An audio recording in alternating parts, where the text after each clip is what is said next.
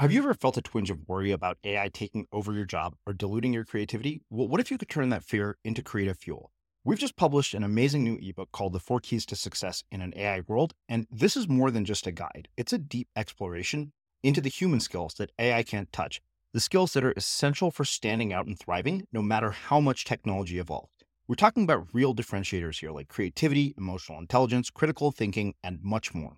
Inside, you'll find actionable insights and strategies to develop these skills, whether you're a creative person, a business person, or just simply someone who loves personal development. This isn't a story about tech taking over. It's a story of human creativity thriving alongside AI. Picture this, AI as your creative co-pilot, not just as a tool, but a collaborator that enhances your unique human skills. The 4 Keys ebook will show you exactly how to do that and view AI in a new way that empowers you instead of overshadows you. Transform your creative potential today. Head over to unmistakablecreative.com/4keys. Use the number 4, KEYS. That's unmistakablecreative.com/4keys and download your free copy. There's very few times in our adult lives where another adult gives you a pen and some paper or a marker and some newspapers and says, "You got 10 minutes, make me something." Mm-hmm. And I am just always blown away whenever a group of adults does blackout poetry. The results are amazing. You see people, you see that concentration that comes on their faces. They look like kids again. Kids when they're playing, people think, oh, kids playing, what a great thing. No, kids are intensely serious when they're playing. Like my son gets so frustrated and kind of zoomed in to what he's doing when he's playing. Sometimes you wonder, like, is he torturing himself? But he takes his play so seriously. He has this look of concentration when he's like pushing his cars around and stuff. And adults get that same look on their face, like when they're doing the blackout poems. And it's probably like doing a crossword or something, but they get this in this zone of concentration. And then when they're done making the poems, they'll share them. That's the thing that really blows my mind, because like if you asked a bunch of adults to write you a poem, they would like freeze up and no one would do anything. And at the end, there might be a few like exhibitionists that would get up and read something that they'd written, but most people would stay silent. But because you're taking other people's words and you're just playing and you're destroying and, doing this kind of almost non-serious activity, even though people get really into it, they feel free up, like the things that they made were no big deal and they'll read them and it's kind of funny. But the power of that, just like giving people that reign again to just, hey, make us something, and taking the stakes out of it, like it doesn't have to be good. You just do something, that if you experience that as an adult and you haven't experienced it in 20 years, it's really powerful.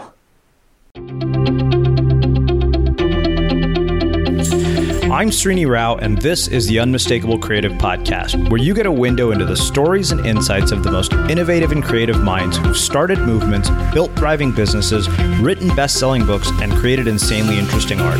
For more, check out our 500-episode archive at unmistakablecreative.com.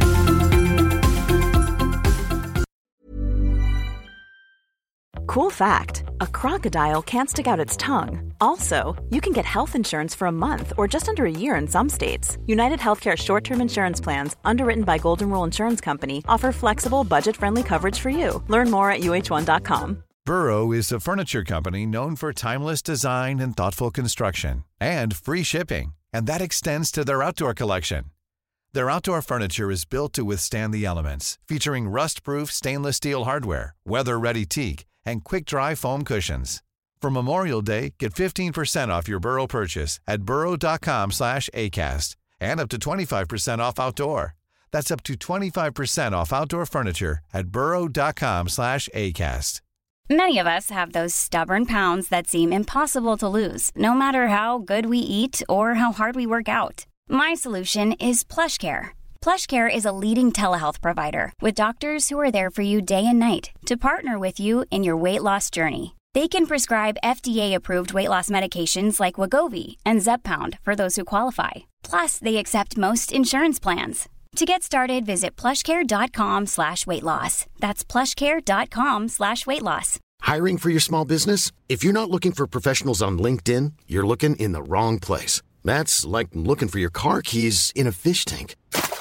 LinkedIn helps you hire professionals you can't find anywhere else, even those who aren't actively searching for a new job but might be open to the perfect role. In a given month, over 70% of LinkedIn users don't even visit other leading job sites. So start looking in the right place. With LinkedIn, you can hire professionals like a professional. Post your free job on linkedin.com/people today. Quality sleep is essential. That's why the Sleep Number Smart Bed is designed for your ever-evolving sleep needs. Need a bed that's firmer or softer on either side? Helps you sleep at a comfortable temperature? Sleep Number Smart Beds let you individualize your comfort, so you sleep better together. J.D. Power ranks Sleep Number number 1 in customer satisfaction with mattresses purchased in-store. And now, save 50% on the Sleep Number Limited Edition Smart Bed for a limited time. For J.D. Power 2023 award information, visit jdpower.com/awards. Only at a Sleep Number store or sleepnumber.com. As creators, we're always on the move. Whether it's a live podcast event, a pop-up shop, or a workshop, we're constantly interacting with community, and that's where Tap to Pay on iPhone and Stripe comes in. Imagine this. You're at a live event, a listener loves your merch, or a participant wants to sign up for your course on the spot. With Tap to Pay on iPhone and Stripe, you can accept their payments right there and then, right from your iPhone, so there's no extra hardware or no delays. Total game changer. It's not just for creators. Any business owner can do this. It's about making transactions smoother and much more personal, growing your business in your way. We've been using Stripe for our products and courses for a long time, and now with Tap to Pay on iPhone, you can take your business to the next level too.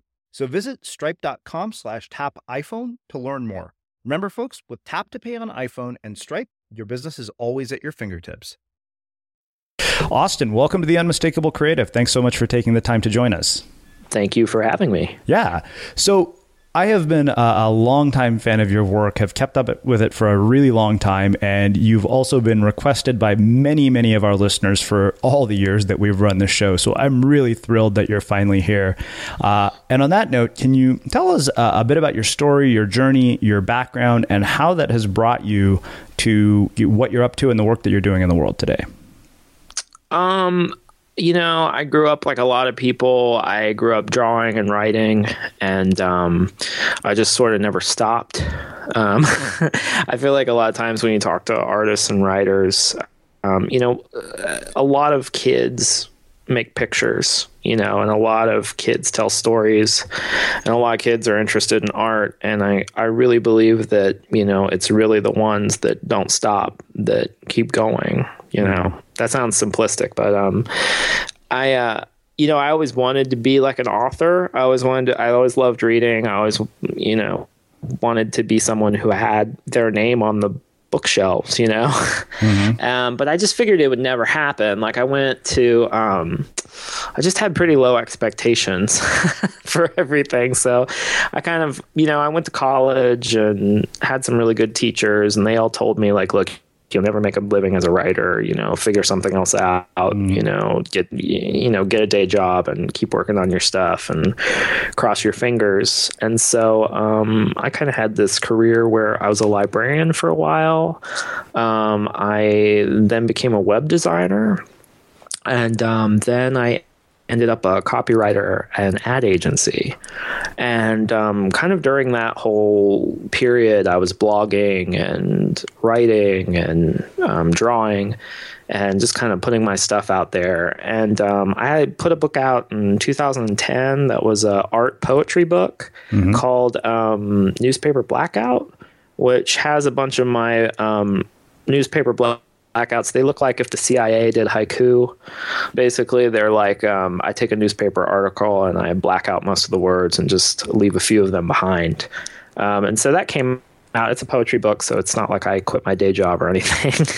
And but the thing that really hit for me was I gave a talk called How to Steal Like an Artist at a community college in upstate New York while I was a copywriter.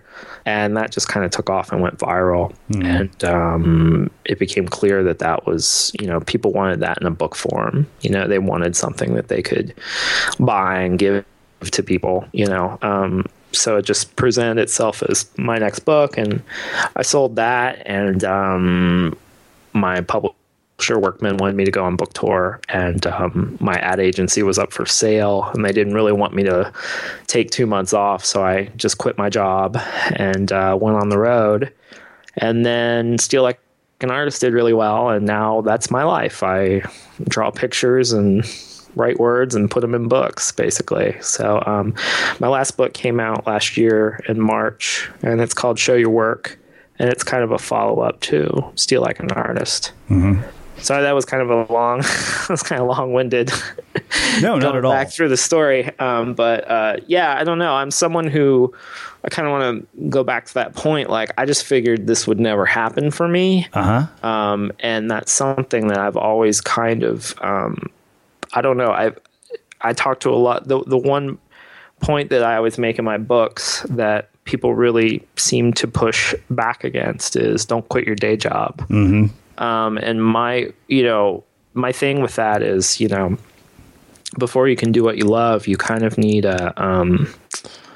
you need to make sure what loves you back. There's kind of this Venn diagram between what you love and what loves you back, and whatever that overlap is probably where you can make a living. Mm-hmm. And so the model I kind of like is keep your day job and then build like a prototype while you're working, like see if you can get a side hustle going. And then once your side hustle takes off, you might be able to make it into your day job. Mm-hmm. But I think the thing that, people forget about turning a side project or a passion into your profession is that you always have a day job. Mm-hmm. Like there's always an unsexy part of any kind of work. And so I think people have this idea that they can turn their creative passions or their dreams or whatever into their breadwinning. And that can happen for sure, but you just have to be careful because once you kind of turn your passion, once you turn what keeps you alive into something that literally keeps you alive, things can get a little tricky. Yeah. But well, there's so much here that I. Sorry, yeah. I mean, that was so much. Like, it's like, tell me a little bit about yourself. Yeah, well, there's a reason I asked such an open-ended question because it leads to so many other questions.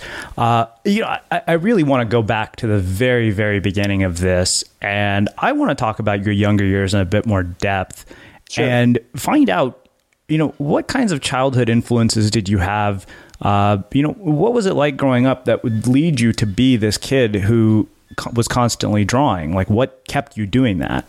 Well, I had a really good mom. That helps. I had a mom who, my mom was she was a home ec teacher for a while, and then she became a guidance counselor, and finally she became a high school principal. And so she's spent her life dedicated to education, and I'm my mom's only child, which won't surprise anyone who's ever met me, unfortunately.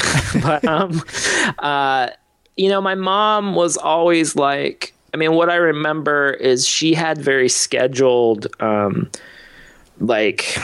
art activity time, like she would sit me down at the kitchen table with Play-Doh or crayons and paper and say, hey, draw me something, make me something, while she cooked dinner, and then I'd make something. She'd say, this looks great, let's put it on the refrigerator.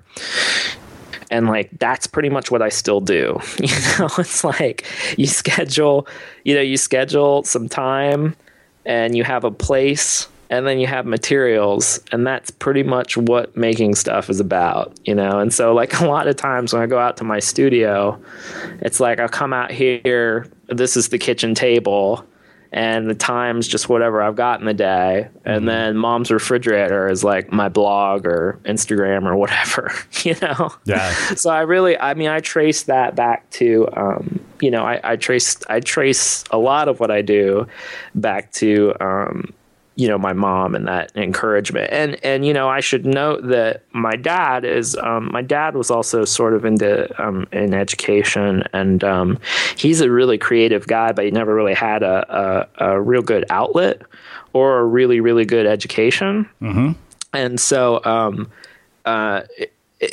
the one thing that, my parents always, I never really saw my parents sitting around reading books, but we always had like 2 newspapers that came every day. And like, we always subscribed to like Newsweek and a few magazines. And so there was always this kind of influx of paper and words coming in. And then the one thing that was kind of formative for me was just reading. I mean, my parents read to me every night, and we went to I grew up in this super small town in Ohio, and the public library was just like this beacon of, culture.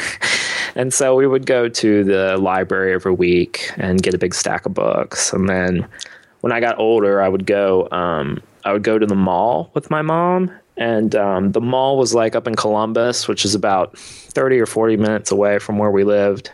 And so there was a Walden Books there. There wasn't a bookstore in my small town. So, my mom would buy me a book every time we went to the mall, and then I would follow her around reading the book while she like looked at clothes and whatever. So that was like my little bribe. Mm-hmm. And I spent a lot of time reading that way. And so, that was kind of how it started. Anyways, lots of reading, and then lots of kind of scheduled artsy time.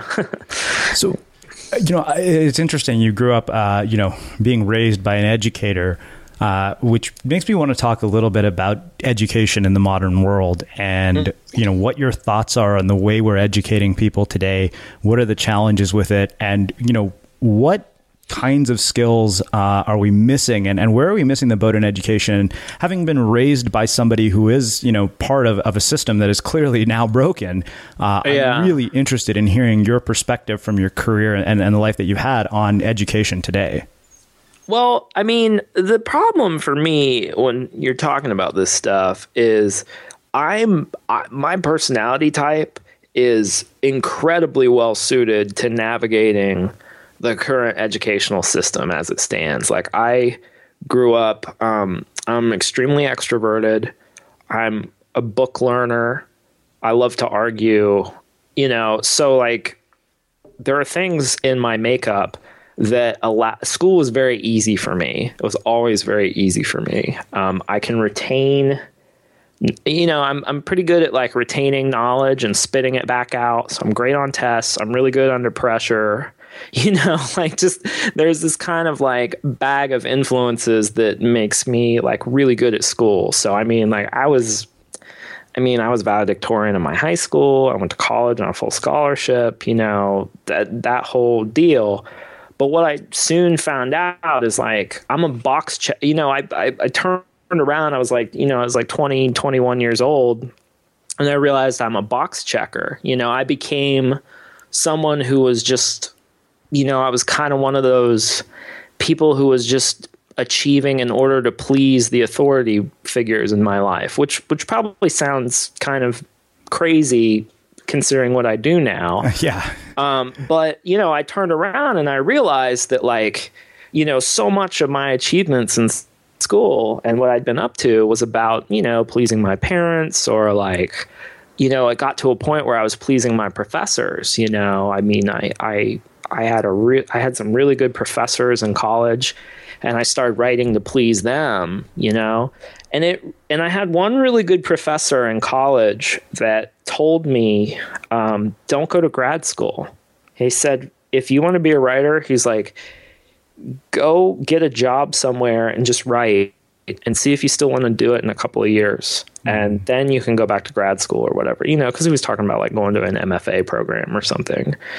And so then this really interesting thing happened where I got out of school and I realized like, wow, up until that point, people who were reading my writing were either getting paid to read it, like my professors, or my fellow students were paying to read it, And so there was like this artificial structure. And once I got out of school, I realized like no one gives a crap about me or what I think or what I write. And that was terrifying, but also liberating in this really interesting way, because when I was in creative writing workshops and stuff, they're like, hey, look, here's all these literary journals and you can, submit to these and they, this is how you get your work out there. And I've always kind of hated literary journals, like and the reason is I'm not really a fiction writer. I mean, that's one thing I realized is that, when you go to college, they teach you to either write like poetry or fiction, and I realized I'm not really a fiction writer. And anyway, once I got out of school, then it was like, well, you could do anything now. So what are you going to do? And that's when I really discovered drawing again, because I'd kind of suppressed drawing when I was in college. I kind of felt like, writing was the more serious subject than art. And so once I got out of school, it's like, well, what are you going to do? So what I started doing was I started doing those dumb blackout poems that I mentioned earlier, and say dumb because I really thought they were dumb when I started making them. I really thought like, oh my God, like I'm out of school now and like this is what it's come to. Like I'm making poetry out of the newspaper, But I got kind of stuck on them, and when I posted them to my blog, people just immediately responded to them. They said, wow, this is, and it was the encouragement from other people that kind of kept me making them. And then of course, I started blogging and getting interested in it. So anyway, the point of all this is it really wasn't until I left school and I was out of that structure that I found my really good work. And I'm not saying that school, I loved college. I loved the art. I love going to the library and just reading a stack of books, I loved college. But when I think back on it, I still use stuff that I learned, but it's kind of like one of those, I don't know, old kung fu movies or something where it's like you have to unlearn what you have learned, or maybe that's a Yoda quote. I don't know. But like, it's like you really have to kind of get rid of if you want to do really exciting kind of forward thinking work, like you almost have to like shrug off what you've learned and kind of go into unmarked territory where you're not sure whether you're going to get approval or praise or anything like that, but as far as my current, I just think school is too expensive. I mean, that to me is the big issue in modern education is, there's so much wrong with, but to me, it's really the cost. I mean, especially in higher ed. I went to school for free and I was able to study whatever I wanted to. And I studied abroad and had all sorts of good experiences on the college's dime. And I wish everyone had that opportunity because, it just opened up worlds to me. But the thing that, I think back on my college experience now, the only reason I had those scholarships was because I jumped through so many hoops when I was in high school. My mom and I would actually sit down and plot out, like, here's how you could get, at that point in time, you could get over a 4.0 in a class for taking an AP class. So my mom and I figured out, hey, if you take all these AP classes, you can bump your grade point above like a 4, basically, and so because she had access to that system, like we pretty much figured, like we knew it wasn't right. Like we knew that the system wasn't right at the high school, but like we knew that like, hey, you can become valedictorian by taking these classes, we gamed the system in a sense. Yeah. And that, and now of course they've fixed it. That was before she was the principal, but now they fixed it, and it's, but that's what I'm kind of, that's what I'm talking about is if you are a person who is, has those skills that can navigate the system, you can game it in a way. But for other people, particularly creative people, there's a lot of, I have a pretty decent balance of left brain, right brain, if you want to use that metaphor. But like a lot of the more right brain people I know, they really struggled in school because, all school does is say, learn this, spit it back out, So, I don't know. I'm sorry. I feel like I'm being really incoherent No, for no, you. no. I'm giving you like a lot of stuff. No, this is great. Here's a cool fact. A crocodile can't stick out its tongue. Another cool fact, you can get short-term health insurance for a month or just under a year in some states. United Healthcare short-term insurance plans are designed for people who are between jobs, coming off their parents' plan, or turning a side hustle into a full-time gig. Underwritten by Golden Rule Insurance Company, they offer flexible, budget-friendly coverage with access to a nationwide network of doctors and hospitals. Get more cool facts about United Healthcare short-term plans at uh1.com.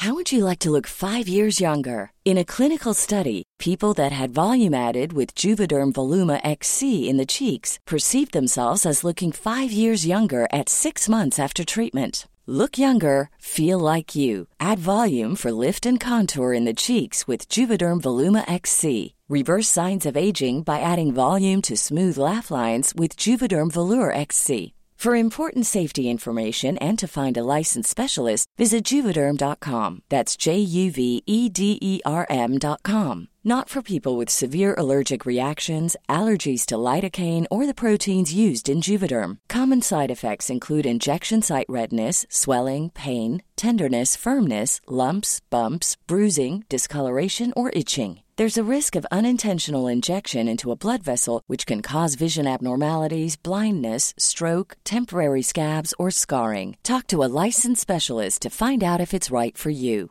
Many of us have those stubborn pounds that seem impossible to lose, no matter how good we eat or how hard we work out. My solution is PlushCare.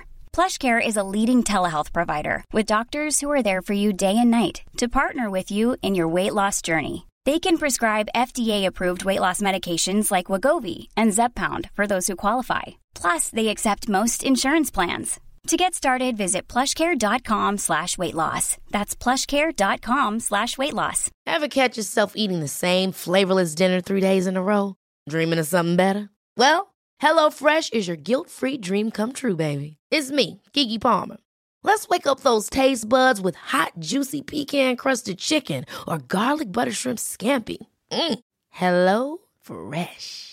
Stop dreaming of all the delicious possibilities and dig in at HelloFresh.com. Let's get this dinner party started.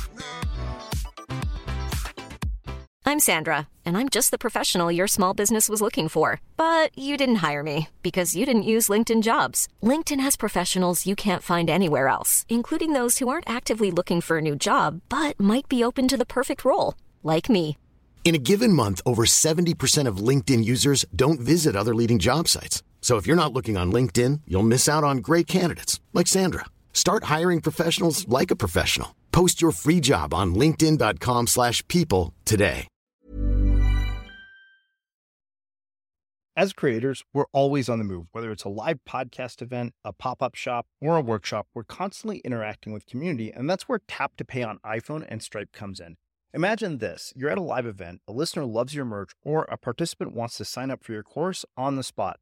With Tap to Pay on iPhone and Stripe, you can accept their payments right there and then, right from your iPhone, so there's no extra hardware or no delays. Total game changer. It's not just for creators. Any business owner can do this. It's about making transactions smoother and much more personal, growing your business in your way. We've been using Stripe for our products and courses for a long time, and now with Tap to Pay on iPhone, you can take your business to the next level too. So visit stripe.com/tapiphone to learn more. Remember, folks, with Tap to Pay on iPhone and Stripe, your business is always at your fingertips. Here's something that's really interesting to me as I'm thinking about what you said. At first you have this, place where you're writing and you're creating to please other people, pleasing figures of authority. And then now you have suddenly an audience to look at. How do you maintain the balance of, keeping the integrity of your work? Because suddenly, now there's a whole other group of people who are looking at what you're doing. And I'm really interested in how you maintain that balance between those two things, because you're still writing for another group of people now. And I'm really interested in how that's changed your work.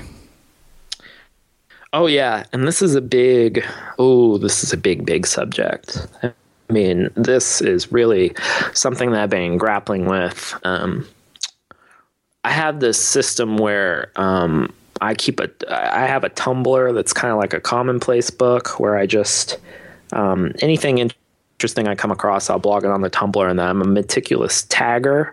So one of my tags on Tumblr is audience. And I just have this huge, I realize that's like one of my obsessions is like, what does an artist do with an audience? Like once someone, you know, because we have this romantic image of the artist as someone who, you know, does stuff no matter what anyone cares about, right? Like oh, I'm driven to do this for myself, and if everyone else likes it, great. If not, they can go to hell or whatever, you know. But you know, history has shown that there's this really interesting dance that happens once an artist becomes discovered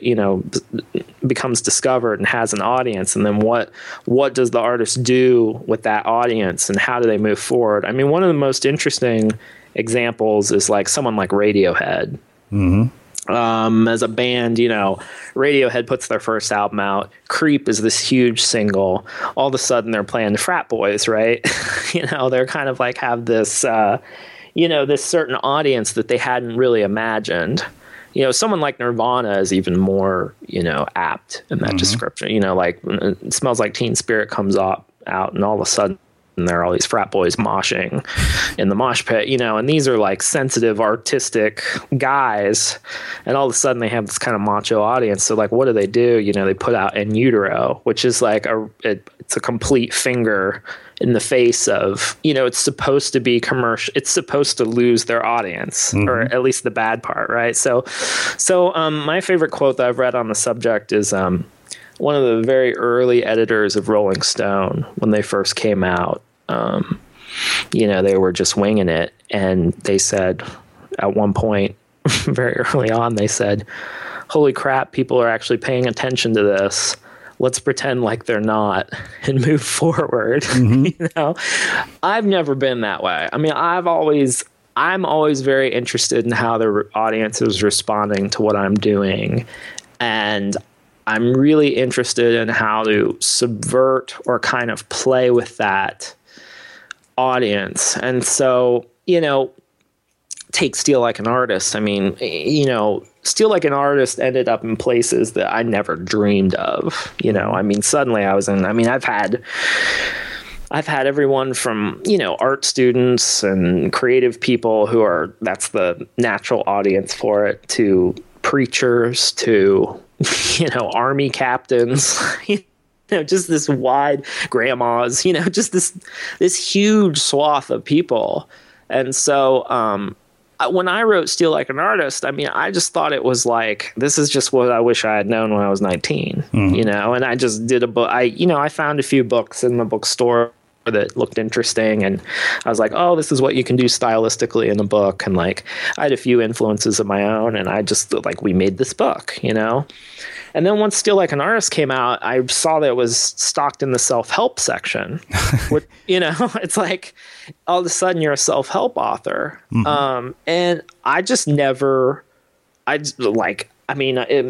first I was like kind of repulsed, you know, because I was like, self-help, this is disgusting. Like, I don't want to be a self-help author. Like, that's not what I'm, you know, the punk rocker in me or whatever when I was 13, like, is totally, you know, rolling over thinking about this. But what was really interesting then is it's like, okay, you're in this box.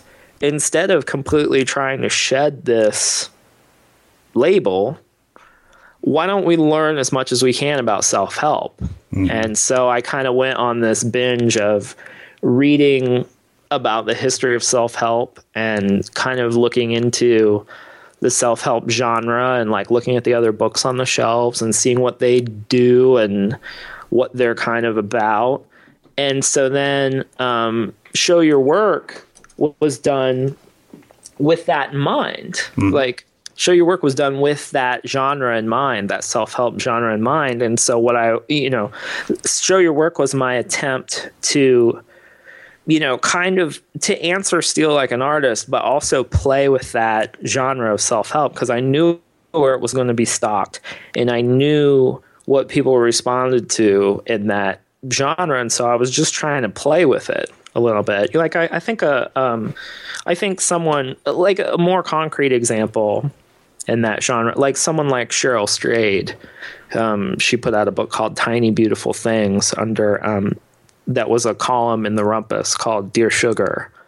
And she kind of played with that book, it's really funny because people, it's gotten a lot of acclaim and it deserves it because it's really great writing, but it's an advice column. You know, it's just like what you would read in a daily newspaper, except it's intensely personal. It's what it really is it's a memoir masquerading as an advice column. And so that's the way that she's, format wise, it's an advice column, but what it really is a memoir. And that's the kind of thing I'm very interested in, is taking a genre that already exists and just kind of tweaking it or kind of playing with it or taking a container and filling it with your own stuff. So, my books, like Steal Like an Artist and Show Your Work, they're supposed to be by the cash register in a bookstore. Like they're what you call impulse buys. You see the cover, it hits you immediately, you flip through it, it looks cool, you buy it. But what is interesting to me is that the gift book genre is the only place that I could see. They're also really weird books, they've got illustrations and they're handwritten, and like the gift book genre just happens to be a place where I can really fire on all cylinders. That happens to be the genre where I can illustrate my own books. I could do the kind of writing I want to do, and that's, and like it works out. I'm sorry, I'm like getting away from the original question, but to me, the question is always, when you get an audience, you have a few choices. You can pretend they don't exist, which, I think you can do that, but that's not very interesting to me. You can try to alienate them so they'll go away. That's like the Nirvana approach, right? And then you can pander to them. That's artistic death, right? So I think what's really interesting is some balance in between pretending like they're not there and playing with them, and in terms of pushing them a little bit, giving them, just kind of like ratcheting things up a little bit and kind of, pushing yourself, but also pushing your audience a little bit to come with you. Because like, for instance, Show Your Work starts out talking about death, I wanted to, it was funny because I had a discussion with Todd Henry, who's, he writes in some of the same areas, and his last book was called Die Empty. And it had like a gas, it had like it had a little, it was like a fuel tank, and it was on empty on the cover, and it's a black cover. And, I remember him telling me, like, the publisher was just like, oh, like, you can't do this. Like, you can't die empty. Like, no one's, like, this is going to be, like, this is making us uncomfortable, But I love that idea of, let's put death right at, so like in the first section of Show Your Work, there's a spot about reading obituaries, and it has a positive spin, but I wanted to get death right on the table, and that was like my own little way of like sneaking in, this is supposed to be a positive kind of like rah-rah, it's tough love, but it is a pep talk, but I wanted to, I like to do stuff like that, like put in a little section on death and thinking about your death, but that's what's fun to me. That's is not to shed the genre completely, but to see what you can do with it. Because I never expect, I still don't want to be a self-help author really, but like, now that, that's my, when you find yourself in the spot, it's like, well, geez, what could we do with it that would be kind of interesting, you know? And so that's what I think, you don't necessarily get to pick your audience. You don't really know. You make what you like and you hope that people, respond to it, or like you kind of find your own kind. But sometimes audiences show up that you're not, you're not necessarily expecting. And so for me, I want a big audience. I've never been, I grew up listening to Green Day, you know? I mean, to me, Green Day is like, they take this form, punk rock, and, you know, they make pop music out of it. I mean, they have a huge, broad, like massive mainstream audience, you know? And I know a lot of people turn their noses up at Green Day, but I've always looked at them and been like, man, this is so hard to pull off. It's really hard to pull off having those kind of tastes and influences and also having a mainstream audience. And to do an album like, I don't know, it's just, so I've just been kind of interested in like, how can you be as ambitious as you can and go for an audience as big as you can, but also retain your taste and your own sensibilities, you know, because I kind of think of myself as a dude who's into weird stuff, you know. I mean, so like, how far will people go with me? Yeah. You know, and I'm also, but sometimes there's compromises, you know, like I'm kind of a vulgar guy. Like, I mean, I really, you know, my dad has a filthy mouth. Like I use a lot of profane, or I used to before I had kids.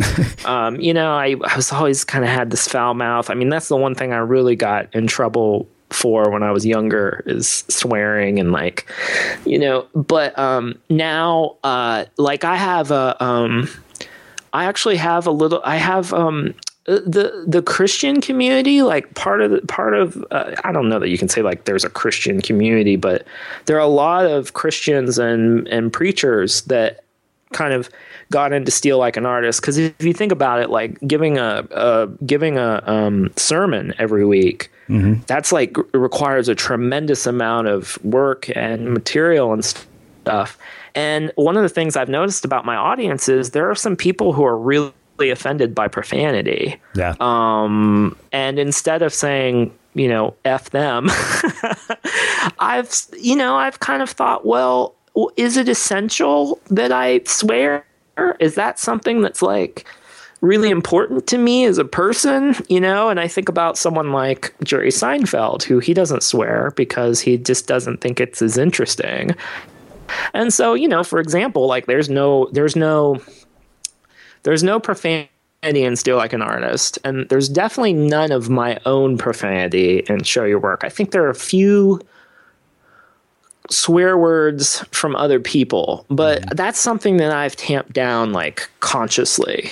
Like the other week in my newsletter, I linked to there was a sign hacked in Los Angeles on the street. Someone hacked it to read, to say, read an effing book. And I linked to that, and I didn't even think about it. And I had like a lot of people write back to me like, I don't appreciate the profanity. And so, you know, and I was like, you know, that's an example where I'm like, come on, like it wasn't me, you know, like I'm still going to celebrate stuff like that. But but that's an example of where, you know, you asked me about audience. That's an example of where I'm like, hey, there are people of all walks that read me. And I'm not trying to pander to everybody, but maybe me dropping an F-bomb, if I drop an F-bomb, that's going to turn off these people that might need to read what I have to say, but they can't get past the F-bomb, right?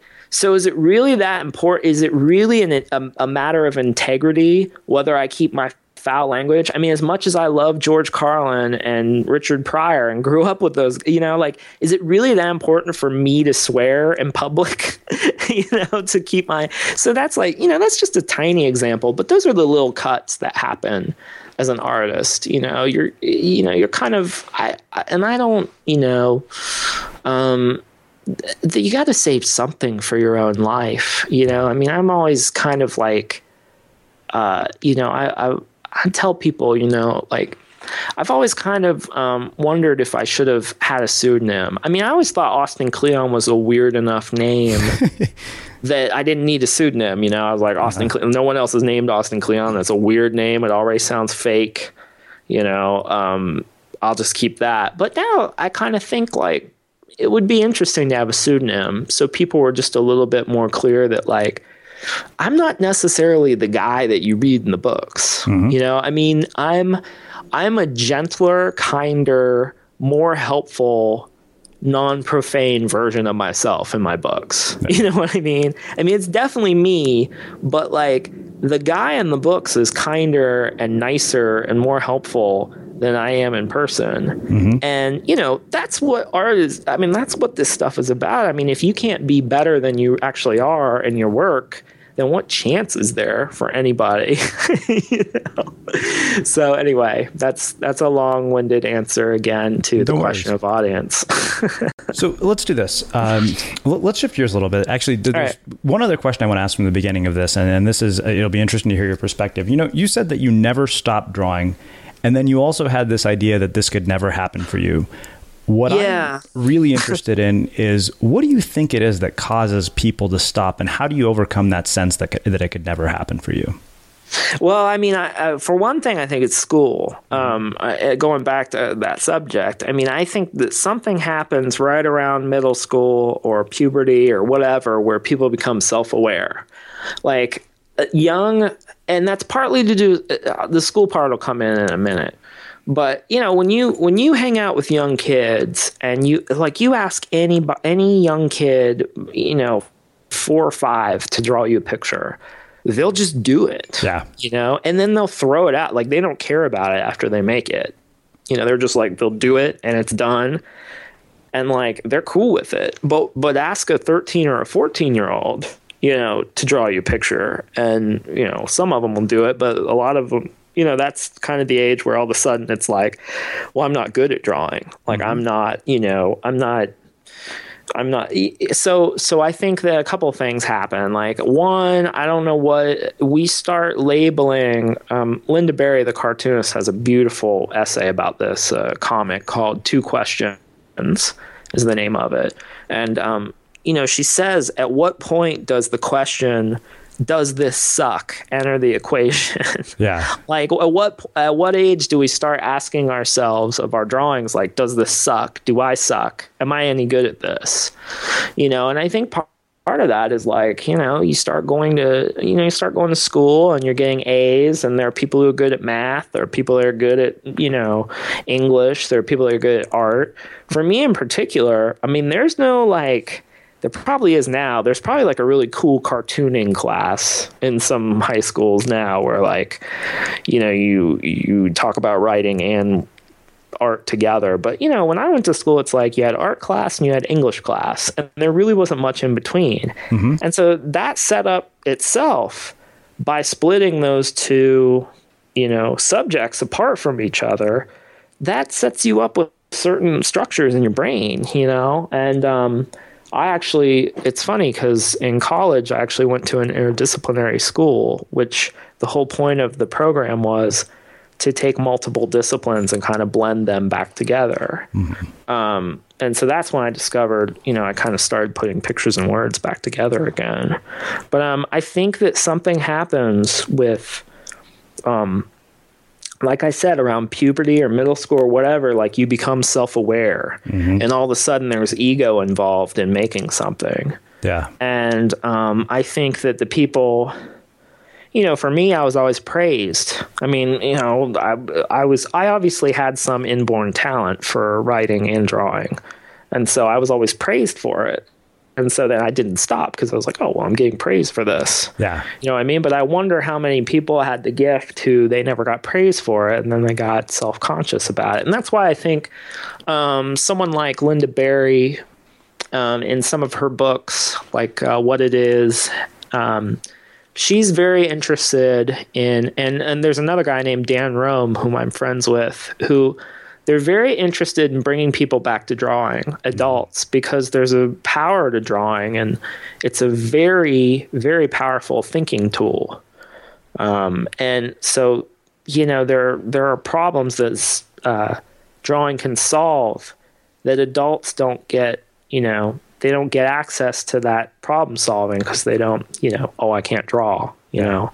And I also think that, I mean, something really interesting happens when I do, once in a while, I'll do a blackout workshop for like a public audience.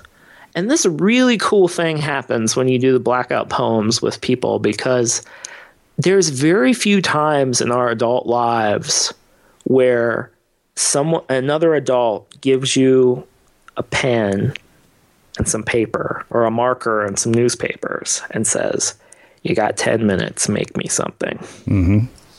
And I am just always blown away whenever a group of adults does blackout poetry. The results are amazing. You see people, you see that concentration that comes on their faces. They look like kids again. Kids, when they're playing, people think, oh, kids playing, what a great thing. No, kids are intensely serious when they're playing. Like my son gets so frustrated and kind of zoomed into what he's doing when he's playing. Sometimes you wonder, like, is he torturing himself? But he takes his play so seriously. He has this look of concentration when he's like pushing his cars around and stuff. And adults get that same look on their face, like when they're doing the blackout poems. And it's probably like doing a crossword or something, but they get this in this zone of concentration. And then when they're done making the poems, they'll share them. That's the thing that really blows my mind, because like if you asked a bunch of adults to write you a poem, they would like freeze up and no one would do anything. And at the end, there might be a few like exhibitionists that would get up and read something that they'd written, but most people would stay silent. But because you're taking other people's words and you're just playing and you're destroying and, doing this kind of almost non-serious activity, even though people get really into it, they feel free up, like the things that they made were no big deal, and they'll read them, and it's kind of funny. But the power of that, just like giving people that reign again to just, hey, make us something, and taking the stakes out of it, like it doesn't have to be good. You just do something. Yeah. That if you experience that as an adult and you haven't experienced it in 20 years, it's really powerful. Mm-hmm. No doubt. Well, let's do this. Let's shift gears a little bit and let's talk about this entire framework for how to steal like an artist, because I think it'll make a nice segue to, kind of wrapping up our conversation. How do people do that and how do they incorporate that into their work, their art? Well, I think a lot of people already do it. I think it's kind of a natural human impulse to kind of devour influence, to be influenced, to seek out things that respond to you or that you respond to, and to kind of wrap them up in your mind and kind of, I think a lot of people do it subconsciously. We're always taking in influence and then we forget about it. And then when we make our own work, it kind of comes out, And Steal Like an Artist is about being intentional with your influence. Mm-hmm. Like instead of just being influenced by random stuff, by actually going out and seeking, having a kind of creative kleptomania, where you're on the lookout for stuff to steal. Mm-hmm. Philip, what is his name? Oh, I'm blanking on his name. Philip Pullman, the guy who does The Golden Compass and those books. He says, when I'm reading, I'm looking for stuff to steal. He's like, people always ask me all the time where you get your ideas. And he's like, I steal them. And he's like, the difference between me and you is I'm on the lookout for stuff. You're not looking for it. And I think that was the point of Steal Like an Artist, is to get people in that mode of actively looking for influence, and then taking that influence and saying, what from this can I take?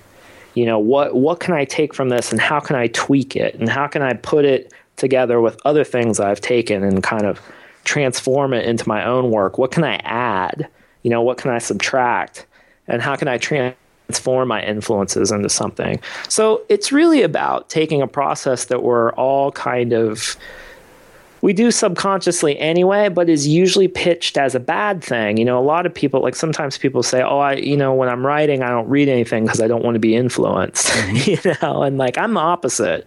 I mean, I'm like, I want tons of influences, and I don't want just one influence. I want 100, because if you put 100 influences together, there's another great quote: if you rip off one author, it's plagiarism. If you rip off 100 authors, it's research. It's like that idea of actively looking for influence and embracing influence instead of running away from it, and then, mashing it all up together and then transforming it into something new. That was really the point of Steal Like an Artist.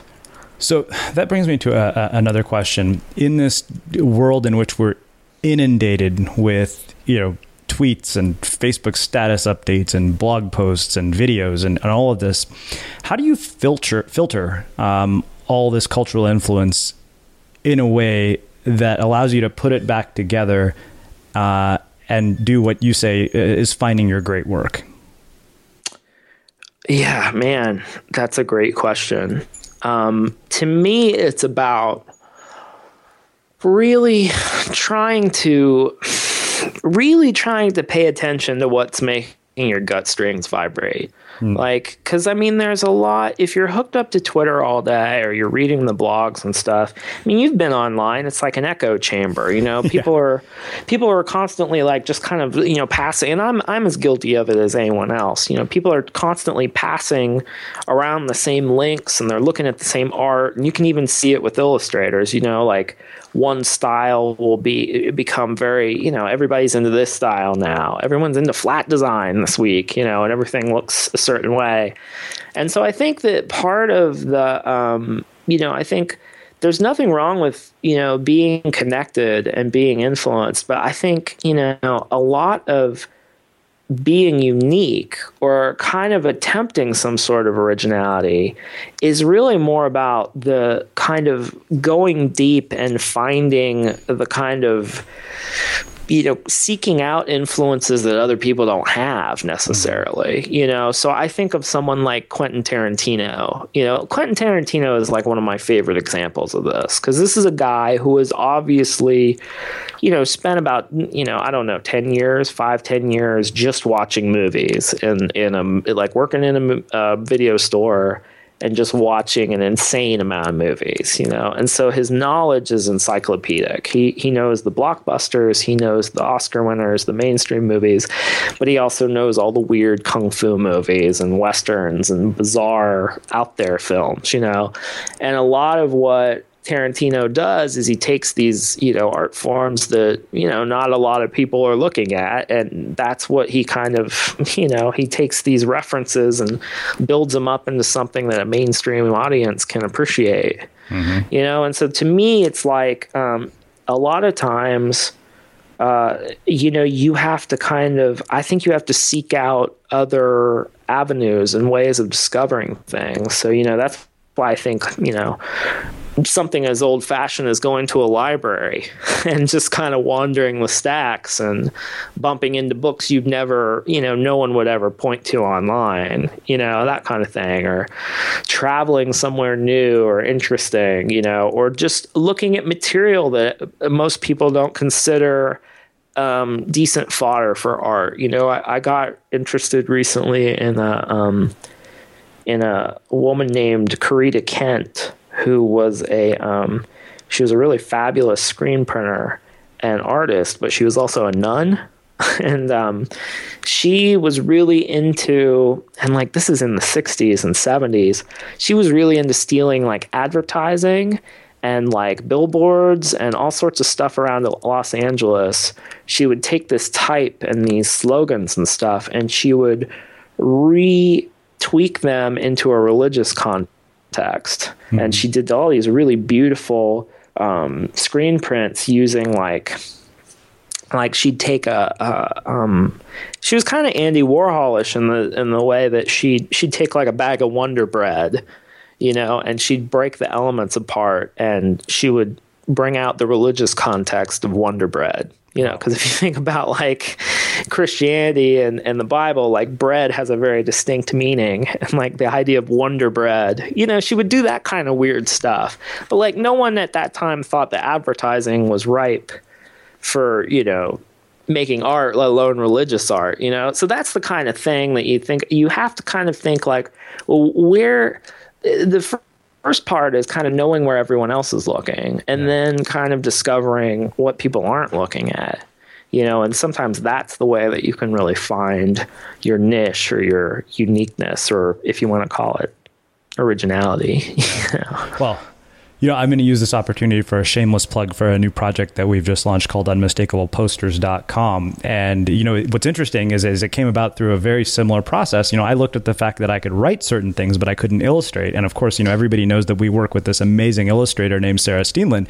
And I'd written this post called The 15 Principles of an Unmistakable Standard. And I said, hey, can you take a stab at illustrating this? And what came out was something that we could put up for sale as a poster.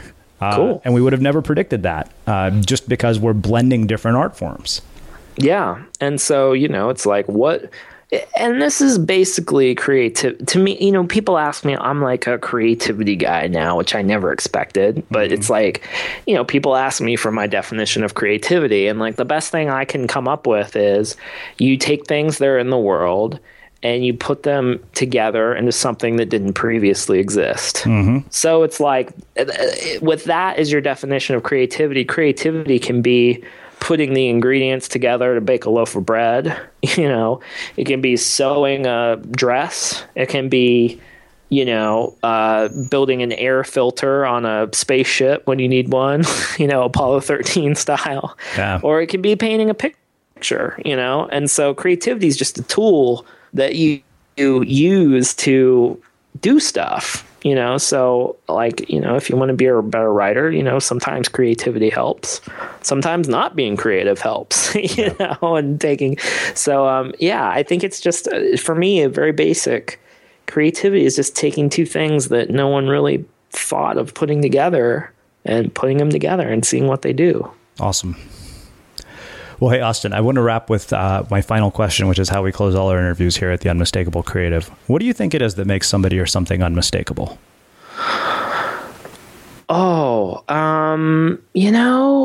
Unmistakable. Gosh, I feel like one of my favorite quotes recently has been like, Hitchcock said, style is self-plagiarism. And I feel like there's something, I almost think that that you've hit your style, or that you've hit that thing that you do almost when it becomes easily emulatable. Mm-hmm.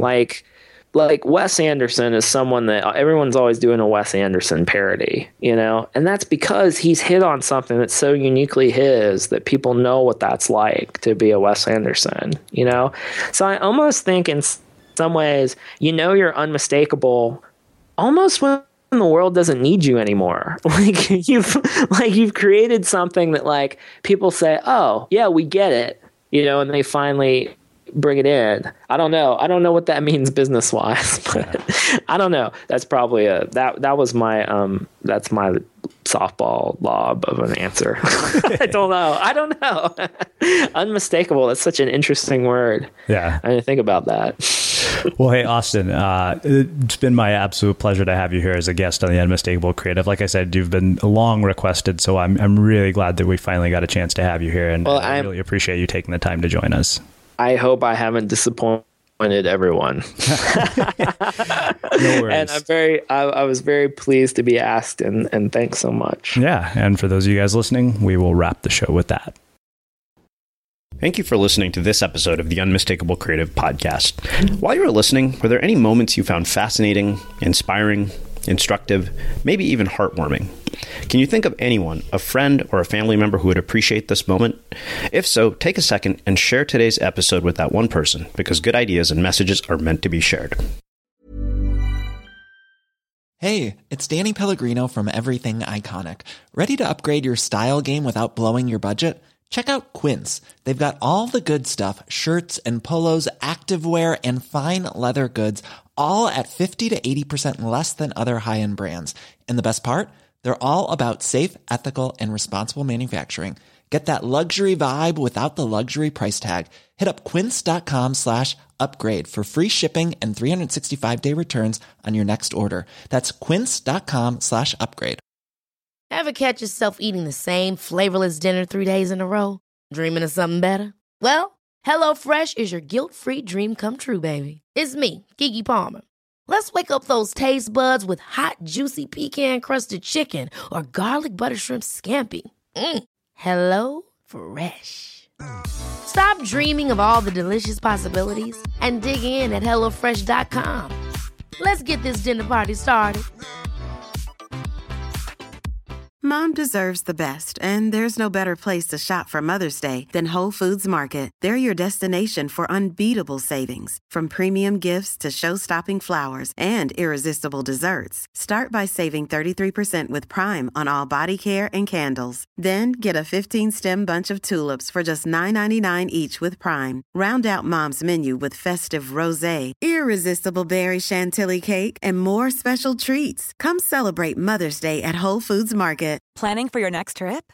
Elevate your travel style with Quince. Quince has all the jet-setting essentials you'll want for your next getaway, like European linen, premium luggage options, buttery soft Italian leather bags, and so much more.